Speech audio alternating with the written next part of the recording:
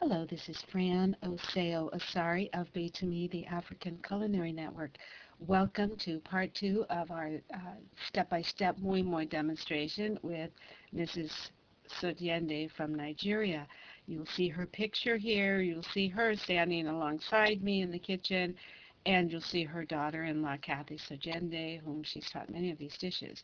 And you may hear Kathy's voice a little bit in the background as she makes suggestions as we're cooking during some of the clips. Then you will see a clip of the, not a clip, you'll see a still of the ingredients that we assembled for this, as I mentioned, fancy version of moi moi. You could have made it without the tomato paste, without the crayfish, without the corned beef, without the eggs. It's just a much simpler steamed plain version, but I wanted to see the fancy one, so we're making that. And some of the equipment that we use, the food processor, the pot for steaming them, the steamer insert, various spoons and bowls and things that we need. Next, you'll see some photos showing the step-by-step formation of the packets that we steamed the Moin-Moin. These are foil packets because that's what we have to use in the United States. And as you'll see, you first tear off a sheet of aluminum foil. Our foil was about, I think, 12 inches wide and slightly longer, so it was maybe like 14 inches. I'm not sure, is that 50 millimeters? Anyway, a little bit longer than it is wide, though you can vary the sizes of your packets according to your preference. You can make them much larger or smaller.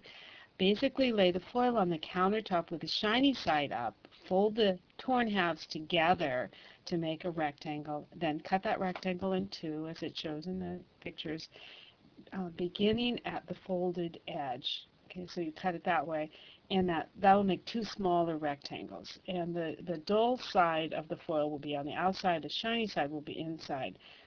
And so then you will make the packet by turning the edges of the longer sides, the two longer sides, over about a quarter of an inch or a little bit larger. I think that's about 5 millimeters. And seal that down the seam. Press it down and fold it over again one or two more times to make a really good firm seam on the pocket so that there'll be a fold on one side and seams on two sides and one open end. And if you don't do a good job of this, your moi moi is going to seep out the edge of these and spill out when you begin to put it into the steamer. So make sure you've got a good firm edge on that. You'll need at least a dozen of these. As I may have mentioned, we didn't make quite enough, and we had to stop at the end and I quickly have me make a few more, and that's why you don't see the picture of them being filled. I was busy making them and filling them quickly. You'll need, as I said, about at least a dozen for a pound of black-eyed peas if you're using a full pound. And you need to get these ready before you go ahead and make the batter, because at the point at which the batter is ready to fill them, you cannot stop and take the time and leave the batter sitting while you make them.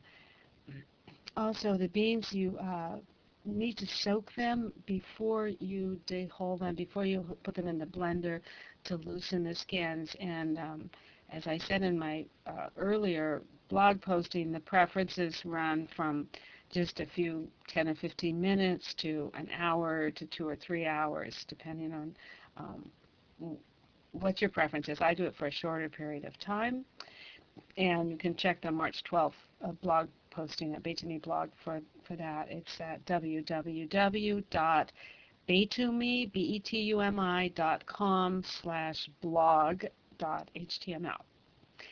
Anyway, as I said, you can make a plain or a fancy version of it. For our version, we used a pound of black-eyed peas, 2 medium onions, which we peeled and coarsely chopped, a good-sized fresh red bell pepper, that's the sweet pepper, which was ours was about 7 ounces. We washed, seeded, and coarsely chopped it. 2 tablespoons of tomato paste, about 2 cups of water or stock. And if you use water the way we did in this demo, you'll need to add a couple of heaping teaspoons of the granulated bouillon. We used about a half a teaspoon of white pepper, even though you'll notice I slip and call it black pepper. At some point it's actually white pepper. And um, a half of cup of peanut or palm oil. We used peanut oil here. and a couple of tablespoons of the large dried crayfish, a good tablespoon of seasoning salt or to your taste, and we used about, I don't know, a third a can of corned beef that we crumbled. You need to warm the peanut oil about a minute in the microwave, or if you don't have a microwave, I guess on the stove, before you add it into the batter near the end of the batter preparation. And also warm 2 cups of water to sort of lukewarm or slightly warmer, which makes it better for when you stir it into the batter. We actually warmed ours before we pureed the black-eyed peas, but after we'd hulled them. But when we put the black-eyed peas in with the chopped onion, the red bell pepper, and tomato paste, okay, we added some of the water to the crayfish to before we stirred the crayfish in. So we we added some of the water into when we were pureeing everything, and then put in a little more at the end. The water that we poured over the crayfish, we also added that, and that was altogether about 2 cups of water that we heated and used. Now, I didn't use that much when I made it myself. It made my batter too watery, so you'll have to kind of judge if it seems too liquidy, or if it's a thick dropping paste the way they are. You'll see on the video. Let's see, we added the seasoning salt and bouillon and white pepper and crayfish near the end. While we were doing all this, we heated the water on the stove in the kettle so that it was ready by the time we filled the packets.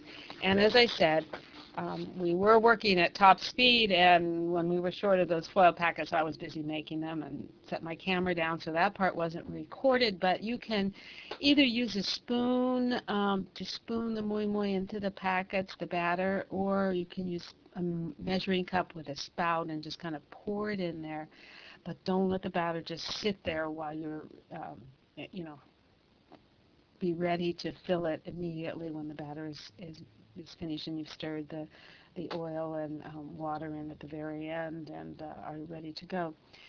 Basically, you fill about half full, the packets, each one about half full or a little bit over half full. They need to have room to expand as they steam, so you don't want to have them splitting open while they're steaming because they're too full.